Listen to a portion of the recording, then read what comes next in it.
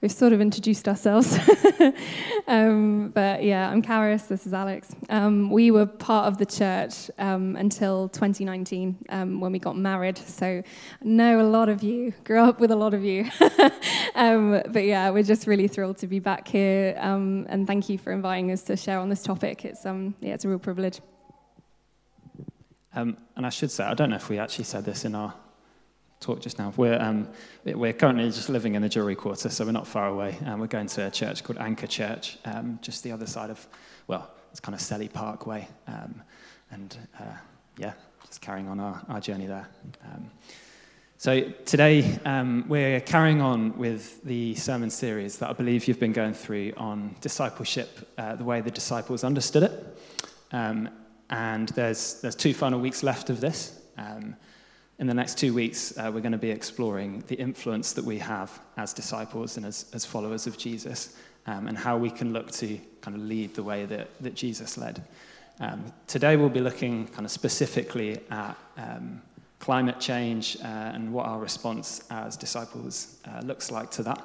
And then next week, you've got your resident expert, John, speaking about justice. So that'll be wrapping up the series next week.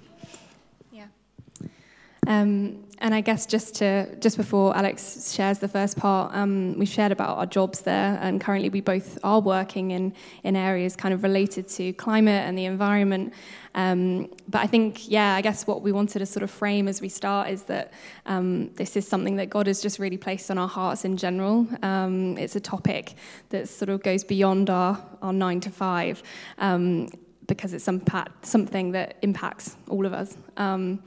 So it's a really important thing, and something that I think really God has a lot to say about it. So we're looking forward to sharing that. And I'm going to pray before Alex starts. Lord,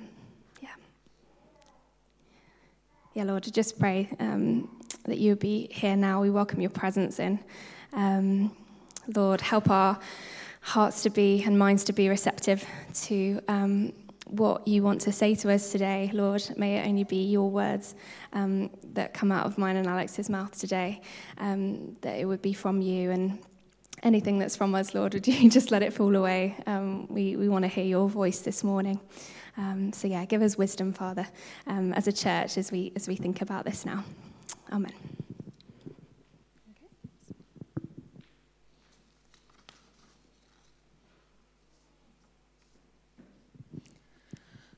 So for many of us here in the UK, I think 2022 was the year that climate change really hit home. We had the heat waves of July that saw UK temperatures exceeding 40 degrees for the first time. We had hosepipe bans, we had health risks, we had wildfires, and it was an event which a lot of scientists said was pretty much impossible without human-induced climate warming. Karis and I, we actually spent, last July, we spent a night in A&E after our, we have floor-to-ceiling windows on our flat, and it's a top floor flat, and it just became a greenhouse. So just a kind of example of some of the risks that were really, hitting home. We spent a day in that flat and just totally overheated. But this is kind of close to home examples. I think the effects of climate change have already been seen across the world and are going to continue to be seen across the world. Just a few statistics to just kind of start. It's predicted in 7 years that 700 million people will have been displaced in Africa alone due to climate change. And by 2050, it's predicted that 1.2 billion will be displaced across the world. Closer to home, the way that we live and our kind of consumerist lifestyles lead us to use our resources kind of unsustainably. And it's reckoned that if we were to all across the globe live as an average person in the UK, it would take 2.6 Earths to sustain us. So that's kind of the amount of resource that we use just in our day-to-day lives. So as followers of Jesus, what should our attitude be towards the environment? How do we respond to some of these statistics? some of these statistics that just feel so big and kind of out of our control. If God has entrusted creation to us, how should we look after it? Today, I'm just going to unpack a small bit of what is said in the Bible and what God says to us about creation and our place within it as humans. And then Karis is going to look at how we respond and how we consider how we act in response to climate issues and injustices. So there's a wealth of descriptions and stories in the Bible, particularly in the Old Testament, that help us understand what the purpose of God's creation is and what our place is within it. There's 3 points particularly that I wanted to highlight for us. So, Paul, if we could have the first slide, please. Oh, I've got control, haven't I, actually? There we go. Lovely, thank you. God loves creation, first point. At the very start of the Bible, we have the famous passages of Genesis 1. In the beginning, God created the heavens and the earth. God created everything we see and experience, everything we touch and taste. All of it was created by a mighty, powerful God. As God creates different parts of creation, in the story of Genesis, we hear this lovely refrain where God says, he creates and then he sees that something is good. It says, God saw that it was good. He creates something else. God saw that it was good. Now, I'm a musician. When I create a good piece of music or play or hear a good piece of music, I kind of just have this joy, this kind of like Karis will know, I make this like woo-hoo kind of noise, like I'm really enjoying something, and a face that goes with it. I like to think of God doing a similar thing here, that he creates something and he just creates it, and it's so beautiful, it's so good that he just delights in it. He just loves his creation.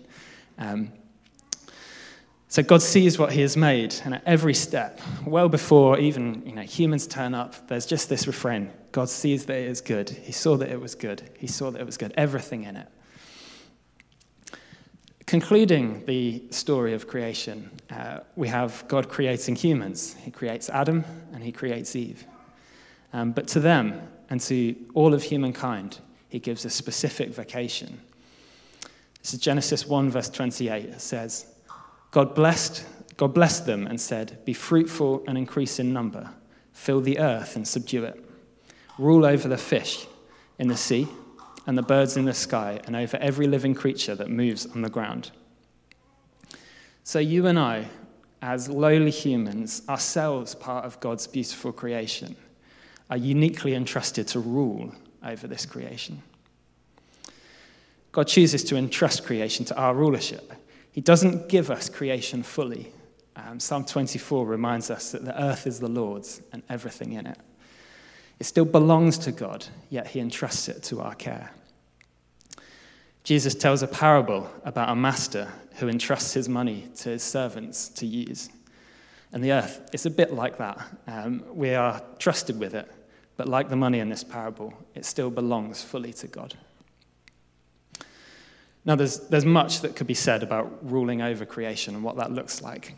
Briefly, though, God sees creation as good, so we should rule it in a way that strives to maintain creation's goodness, allowing it to provide for his creatures and to keep glorifying God. Who are we, ourselves, as God's created humans, to mess up something that he delights in? Furthermore, as followers of Jesus, we have the perfect model of rulership. A Jesus serving with humility, compassion, and kindness. So that's point 1. God loves creation. Point 2. There we go. God sustains creation. I've got a monitor there. Thanks, John. I know through this sermon series you've been thinking about discipleship as the disciples understood it. What would it have looked like for the first disciples as they physically walked with Jesus to experience their environment, creation around them? And how would they have seen how Jesus responded to this? At least in what's recorded in the Bible, Jesus himself didn't speak too much about creation. But the disciples would have known the abundance of Old Testament descriptions, teachings and songs. I think they would have had a much deeper connection with creation and their environment, and a much stronger sense of how much they and how much we still rely on God to sustain it. Psalm 147 says, God covers the sky with clouds. He supplies the earth with rain and makes it grow on the hills. He provides food for the cattle and for the young ravens when they call. Everything we receive from creation is a direct provision from God.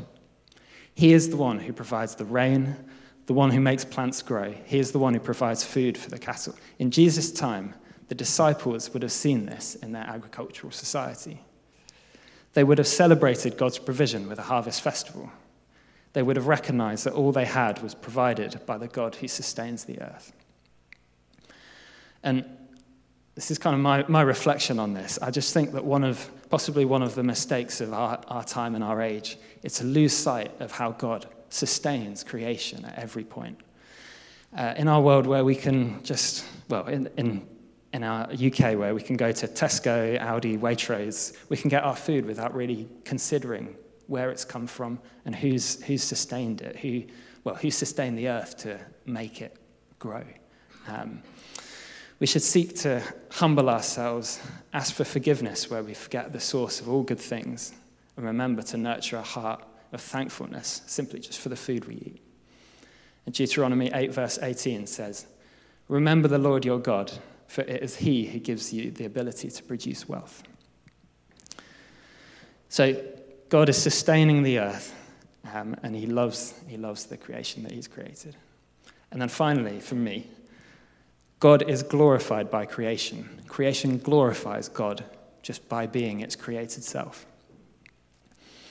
For my 18th birthday, my dad and I, we went to Pitlochry, a village just to the south of the Cairngorms National Park in Scotland, for a week of walking. And I clearly remember my first walk in the Scottish mountains. It wasn't any of these puny English hills. This was something much, much wilder, much rawer than my previous experience. After a few hard hours of climbing, we reached the peak of the mountain, and I got the first sight of what lay to the north of us, and it was utterly amazing. I stood in awe of the bigness, the beauty, and the splendor of God's creation. I just wonder how many of you have had similar experiences to that, being in wonder at God's creation. Yeah, I've got a hand from Wendy. Paul in Romans says that since the beginning of time, God's eternal power and divine nature have been clearly seen, being understood from what has been made. All of creation points to him, and it has always pointed to him, towards the Creator. Just by being the way it was created, it glorifies him. In some ways, I'd say creation, it makes a great partnership for our evangelism in that, because it just points to him, it glorifies him by just being what it is. So as we seek to understand what we should do with the rule of creation that God has entrusted to us, we should remember that creation, it glorifies him, it's a powerful witness, and that he delights in it. So I'm going to hand over to Karis now.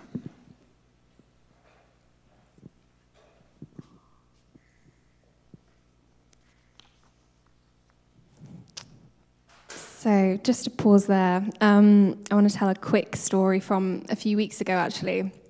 Alex and I, on a Thursday evening, after we finished work, we actually went to the Rep Theatre in Birmingham to watch a film called Can I Live by the actor and activist Vahenti Balogun. This was an hour of hilarious, heart-wrenching, quite hopeful, but also quite convicting art. It had drama and music and dance. It was all about climate justice as well. And not to give any spoilers, in case any of you do go and ever see this film somewhere, but at the end of the hour-long film, there's a handful of quite ordinary, I'd say, British people from across the UK sharing stories of what they've done to sort of change the world for the better, particularly in relation to climate justice, sort of these very passionate people who want to see the world change a little bit on this topic. And some of them did quite small things in comparison to some quite big things. Some were setting up whole organizations and NGOs, and some people were actually just informing and teaching people in the community about how we respond to this. And particularly this bit of the film just completely broke me. I'm not someone who normally cries at films, actually. But I was crying and sobbing so much in the theatre that my shoulders were literally shaking. It was good, it was quite dark, it'd been a bit embarrassing. And I thought, well, okay, that was pretty amazing and a powerful way to use art to address what's happening in our world. And I thought, but God, don't get me wrong, this film really stirred me. I felt a lot of emotions. It was really powerful. And the film hadn't even addressed the fact that the creator of the universe walks with us and wants to know us. It didn't even mention God. And I thought, okay, well, what does it look like to bring God into the picture here and to bring God into our response to this crisis? And going back to our disciples, they knew the Old Testament stories. They knew from the scriptures that God loves creation, that God sustains creation, and that creation glorifies him, just as Alex has been unpacking for us. Crucially, the disciples also knew Jesus, but after he rose from the dead, he then ascended into heaven. He left earth, and he left his disciples with a mission and with a promise to return.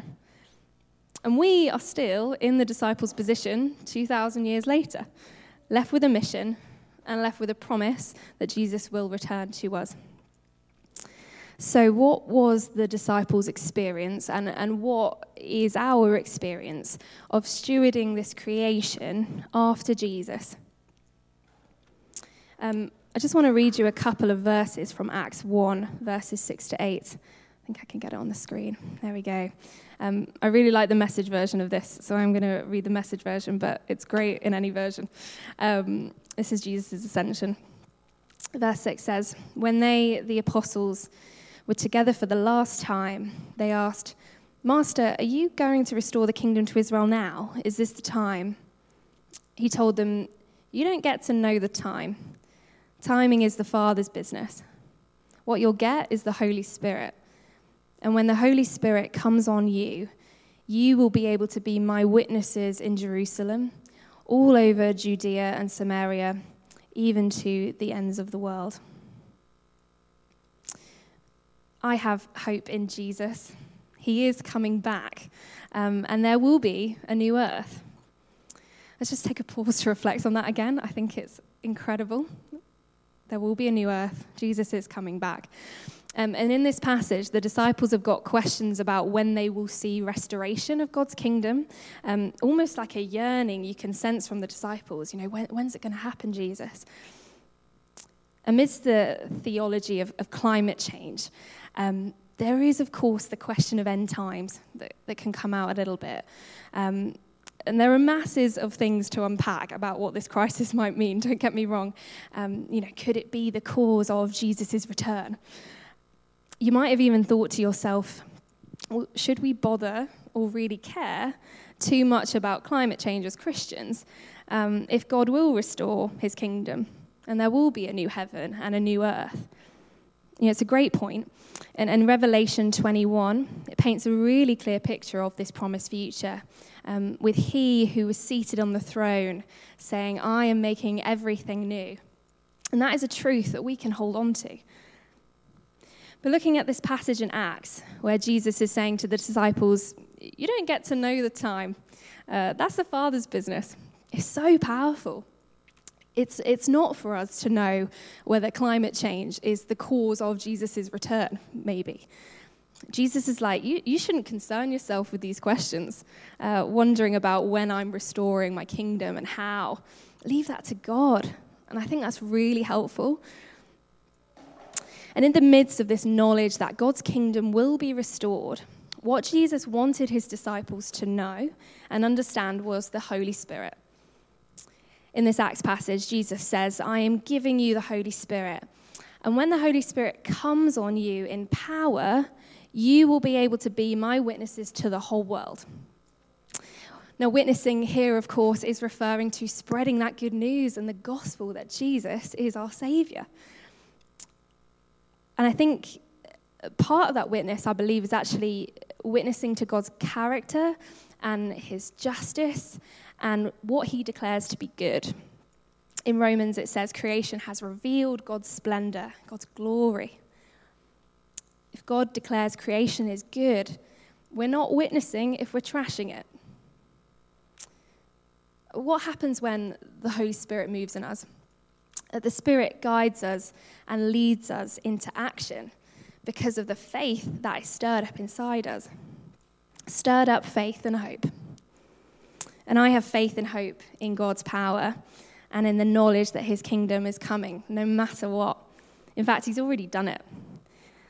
Of course, God could restore his kingdom right now, and he could do it all by himself. But our joy is to partner with God to bring this about in whatever way we can. I believe it's in this posture of faith and hope stirred up by the Holy Spirit from which we should be stewarding God's creation and ultimately responding to the climate. So from that Holy Spirit-given posture of faith and hope being stirred into action, what's our response? I'm going to keep this pretty brief, and I'm going to keep this practical. First of all, pray. This is far too big for us alone. Part of praying is knowing we can't change everything, but recognizing we have a God who can.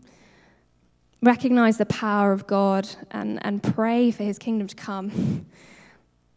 With climate change, we are talking about system change eventually. And system change is so much more effective when it's done through the power of the Spirit, because it's big. But crucially, also pray for the Holy Spirit to be stirring in you. That's really key, I think.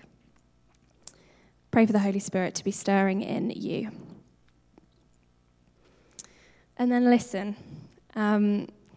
As the Holy Spirit is stirred in you, what is God asking of you in your circumstances? What action is being stirred up maybe in faith and in hope in him? I love this commentary that I read this week on the Holy Spirit, and I just want to read it to you. In Genesis 1:2, we find him moving about the surface of the waters, and in Revelation 22:17, he and the bride cry with one voice. From beginning to end, the Holy Spirit has always been active. In the beginning, creating, and at the end of the story, tending to us. He comforts us, helps us, guides us, reminds us, teaches us, comes alongside us, counsels us, and intercedes and advocates for us. There is no area of life in which the believer does not need the help of the Holy Spirit. So listen, what do you sense the Holy Spirit saying to you? And then act. In each generation, I think there are one or two seminal issues that society is looking at to how the church is responding. And I do think the climate change, climate justice, is one of those issues right now. I cannot emphasize this enough. Use what influence God has entrusted you with. We can make a difference no matter our circumstances. If we're struggling just to get by, I think we can make really simple choices here. You know, that could be actually teaching our children or even teaching ourselves sometimes just to wonder and be thankful for God's incredible creation. I think that's a great starting point. There might be some key parts of your daily life that you could step back and reflect on. Is God asking anything new or different from you here? Dad and I were talking at the beginning of the service actually about this because I think it's incredibly complex, the daily life decisions in response to this. It's not binary. We were trying to think of really simple, well, not simple, but some examples of daily life things. And one example, for instance, might be your pension fund or your bank. Do you know what you're investing in your money in? Is the Holy Spirit nudging you to think about that again? And also, if you have a position of influence, how can you use that? Business leaders, head teachers, those working in the government, who do you have the ear of in your day-to-day? If we're really drilling down to practicalities here, I think a corporate response really does have a power beyond individual response. And that's not that we shouldn't think about our own daily lives, as I've just said. That's a key part. But we shouldn't forget that as we consider what God might be asking of us as a church. And I mean the global church, not just OBC, not just Anchor where we go. And I say all of this with complete sincerity that there is no shame here whatsoever. I'm not sure we're ever going to really get this right. Alex and I, we grapple with how we should act in response here regularly. Those classic questions of what day-to-day actions are we supposed to be taking as Christians in the current climate. We don't have many answers to this really, but we do keep coming back to praying, to listening, and to doing something. And just to come into land, the statistics which Alex shared at the beginning of this talk about the impact of climate change shows just how important our response is. If we hadn't already made it clear to you, this is something that breaks our hearts. Climate change, climate justice is something we really care about because this is and will affect every son and daughter on the earth from one end all the way to the other, starting with the poorest. But what I would say is most significant to us today, I think, and if anything you take away, is that God loves his creation. God sustains his creation, and creation glorifies him massively. It's beautiful. And let's respond to that today. Let's respond by praying about this, by listening to the nudges of the Holy Spirit, and let's be the church that responds in stewarding God's creation. So we're going to respond now. We're going to respond in just a time of reflection, listening to actually one of my favorite worship songs that will be played on the screen. So in these next few minutes, can I just invite you to pray in your own hearts, reflect on where you are, listen to what the Holy Spirit might be saying to you, and we'll listen to that song now.